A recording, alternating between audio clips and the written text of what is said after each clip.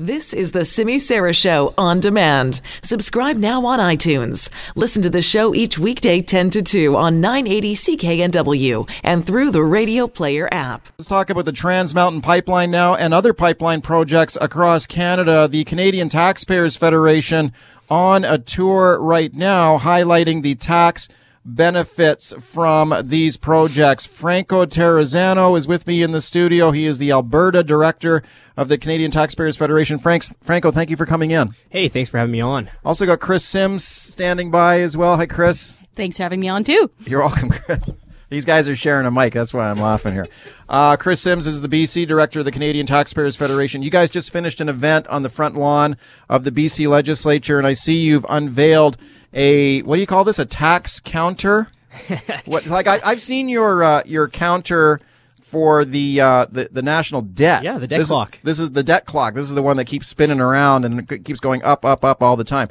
But now you've got a similar spin on that for tax revenue from pipelines, right? Yeah. So tell me about that. Our counter is based off the CTF's famous debt counter. Yeah. And so right now we're on a cross country pipeline tour, and we're talking about the benefits of pipelines to taxpayers. You know, okay. Normally when you hear pipelines, you hear benefits. The first thing I think that comes to mind for most Canadians is the additional jobs or the additional economic growth, but in like one or two portions of the country. So now what we're showing is jobs are an important aspect of pipelines, but governments also lose out on a lot of money when pipelines aren't being built and when we're not getting full value for our resources. So that's the message that we're taking coast to coast. We started out in Ottawa. We did the East Coast. Today we were in Victoria, right outside of that beautiful legislature building. Okay. So you guys have calculated how much tax revenue potentially flows to government from these pipelines, right? Yeah, absolutely. Tell me about that. So what we did is we used data that was published by the Parliamentary Budget Officer to look at how much additional federal government revenue would be collected if that oil price differential was lower because more pipelines were built. So since 2013, that pipeline deficit is costing Canadian taxpayers over $6 billion. Now, here's where the clock thing comes in, because that number is going up by $3.6 million every single day. Now that's a lot of money in terms of different services that we could buy, right? So if we did have enough pipeline capacity between 2013 and 2023, we would have enough money to build at least 6 new hospitals based on a Metro Vancouver hospital costs, or to fully fund over 26,000 new teaching positions for 10 years in British Columbia, or even to exempt every single residents of Victoria from paying federal taxes for 4 years. So, I mean, we're leaving a lot of money on the table because of the pipeline constraints. And where does all this tax revenue come from? Is it because you would get a higher price for the oil if we can sell it in Asia? Well, that's pretty much absolutely it. So what we're looking at is how the lack of pipelines has increased the differential between the price of oil in Canada, the Western Canada Select price, and the Western Texas Intermediate price. Now, there's always a differential because of transportation costs, because of quality differences, but now we're facing a higher than normal differential because of the lack of pipelines. So what we looked at with the data in that Parliamentary Budget Officer report is, well, how much additional revenue would the federal government collect if that price differential was lower? So if we receive full value for our oil, which we could do if we were able to reach, if we weren't so dependent on the United States. So now we're talking about higher income taxes, higher corporate income taxes, even higher sales taxes, and what they call other revenue. Okay. Here in British Columbia, of course, we're very well versed in the Trans Mountain Expansion Pipeline project, but you guys are talking about other pipeline projects, right? Yeah. What other projects are there? Well, we're talking about the need to have a workable regulatory system and to get these large business projects built, right? And I mean, it's pretty self-evident right now that we don't have that, right? Like, I'm sure that all your listeners are sure of the Trans Mountain debacle that's been going on right now and the difficulties there. But we're not just talking about Trans Mountain, right? We've seen issues with Northern Gateway. Right? We've seen issues with the proposed tanker ban, which obviously would limit future projects like that. But then we're also talking about projects like Energy East. And now I'm not sure how familiar your listeners are, but the regulatory goalposts were shifted during the review process. Yeah. So right here, we're looking at a workable regulatory system for not just Trans Mountain, but for these future large projects. Okay, let me switch over to Chris Sims, who's the BC Director of the Canadian Taxpayers Federation. You've been meeting with some provincial premiers as you guys travel across the country on this thing. Are you hoping to meet with Premier John Horgan on this? We'd love to. The door is always What do you open. think the chances are that he's going to meet with you guys? You never know. Probably zero. I would say. Zero. He's a very friendly and intelligent man, and he's got some time now, right? The ledge isn't sitting. Okay. So the door is open. And for real. What would you tell him if you were sitting across from him right now? I would appeal to the Premier's sense of labor. I would say you must have steel workers, pipe fitters, crane operators, truckers banging your door down right now saying, where is my job? Why can't we twin this pipeline? Why are you attacking resources? I believe in his heart of hearts that he is pro-resources. We can see that with LNG. We could see that with Site C.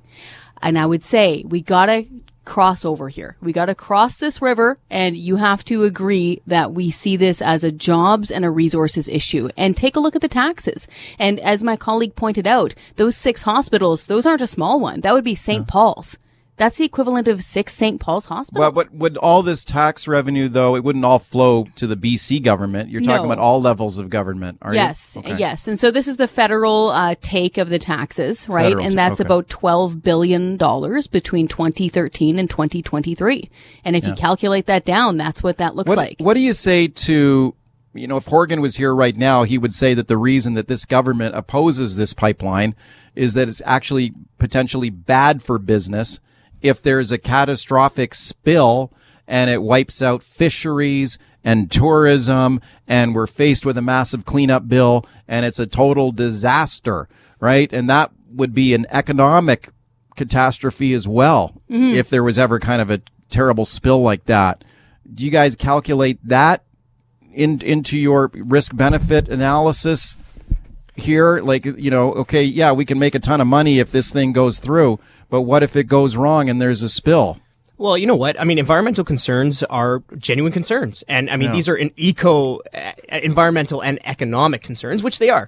And look, if there is a spill, the company should be held responsible, as they should. But now we're talking about, you can't just have one or the other. I mean, it's not just like one development versus protecting just the environment, right? We need to be able to have a balance here. And what we're seeing is we're not having that balance. We're missing that balance. We need a workable regulatory system that takes these environmental concerns into consideration, that if the business messes up, the business pays for it, right? But we also can't just say, well, we're banning development, right? We can't do that. I mean, how are we gonna progress as a nation, as a society, to pay for a lot of different things? In terms of the calculation itself, the calculation just looks at that price differential. And how additional pipelines would benefit. So that is the focus of the calculation. What is the current status of the pipeline right now? Like, it's essentially in the court of Prime Minister Justin Trudeau and his cabinet, right? They did another review of the pipeline, and they were anticipating an announcement from the Trudeau cabinet at some point that they're going to presumably build the thing. Right. What are you anticipating there? I mean, presumably, hopefully. I mean, they've come out and said it's in the national interest. I mean, look, anything that we say now. Do you think they're scared? I mean, there's an election coming up in the fall. This is tricky politics on this thing. Do you detect any kind of foot dragging that maybe they want to? Let's go back to Chris Sims. Chris, do you think they're going to delay this thing, or do you think Trudeau? I think if Trudeau was smart, he would come out right now and say, "I'm all in this pipeline, just like I said I would. We've approved it. We're putting shovels in the ground right now." That would be smart, but I think it's good politics for him. It is good politics, but we have to wonder why it's taken so long. Why did it get to the point where he dragged his feet for about 4 years and all of a sudden bought this pipeline with taxpayers' money? We had a corporation saying, here's some money. We'll pay for it. Help us. We're going to twin this pipeline. We own it. It's our responsibility. We're going to pay people for it. And they dragged their feet and ragged the puck for so long that the corporation threw its hands in the air and said, here, you leave it. And now we're owning the darn thing. We don't want taxpayers to own this thing. And so, it's... But it is what it is, right? Yep. So what is your message to Trudeau? Let's get going on this? Let's get her done. Yeah, okay. Let's get her done. Get her. Just like they say in Alberta, right? Get her done. My guests are Chris Sims and Franco Terrazzano from the Canadian Taxpayers Federation. They say that we're leaving a lot of money on the table by not approving and building these pipelines. Lots of tax revenue flows to government as a result of these projects. You can use it for good things like schools and hospitals. What do you think of that argument? 604-280-9898 is the number to call on the open line. 604-280-9898, star 9898 on your cell. Let's go to Derek in Port Coquitlam. Hi, Derek. Yeah, thanks for taking my call. Sure. At first, I was against the pipelines, but now the way they're shipping it through the rails and stuff, we've got to get that thing started in Twin, because when we had BC Rail, the biggest trains here were 99 cars. Now they're running at 120 cars per train, and it's just getting more and more dangerous to ship that stuff by rail. There's more incidents that are going to happen on the rail lines than there would on a pipeline, guaranteed. Thank you for the call, Franco. Yeah, that's a good point. And so I think when we talk about the pipeline discussion, another thing that we need to talk about, it's not like we just don't have a pipeline and then all oil consumption is done, right? Like, so for example, like if we're making it hard to get pipelines built, what happens? Well, then there's an increase in rail cars, right? Yeah. Or if we limit what we can produce and sell in Canada, it's not like global oil demand just goes away like that, right? Like oil's going to be around for quite some time. So then we all have to ask ourselves an important question. I mean, like, where should the oil be produced and where should jobs be created? I mean, in places like Canada, or I mean, there's many other regimes like Saudi Arabia, like Russia. I mean, we just need to understand that just because we're blocking pipeline, because we're blocking development, doesn't mean oil consumption is going away. Yeah, and if you take a look at the route of these train tracks going down the Fraser Valley or whatever, quite often is built right by the river. Yeah. So, you know, if you get a derailment and an oil car is falling into the Fraser River or some other river, I mean, you got a catastrophe there. Now, people who are opposed to this pipeline, of course, though, Chris would say, yeah, but that's a heck of a lot different from a massive catastrophic tanker disaster in a marine environment. And you can't clean this stuff up. Well, it's hard to say, right? Because there's so much money now being put into making sure that these things are safe. And really, we can't kid ourselves. I mean, look off the coast of Vancouver. It is full of barges and massive vessels, tour boats, you name it. It's not as if we've just arrived on the planet and we suddenly want to start using industrial-sized ships. This has been going on for a long, long time. And as we've seen time and again by outside industry, they say that shipping it by pipeline is much, much safer than shipping it by rail. What about climate change, though? I mean, Alberta's on fire right now. And we had smoke hanging over Vancouver the other day from wildfires in Alberta. It's only June. Well, let's talk about climate change. And whenever we talk about the environment, I mean, you have to think about local considerations, but to the point that we just kind of made, climate change is not just a local issue. Climate change is a global issue. Yeah. And when we look at oil consumption, we look at trends, I mean, oil is not going anywhere anytime soon, or at least not in the immediate foreseeable future. Right. So it brings us back to that question is when we think about climate change, we think about a global issue. Well, how do we address the global issue? Do we address the issue by shooting ourselves in the foot? I would say no. Yeah. I would say no. At least when it comes to oil, one of the ways that we can work is so that we're not shooting ourselves in the foot, so that we can build pipelines and reach foreign customers. What do you think of this new government you got in Alberta? You're the Alberta director for the Canadian Taxpayers Federation. You got Jason Kenney as the new premier, a United Conservative government.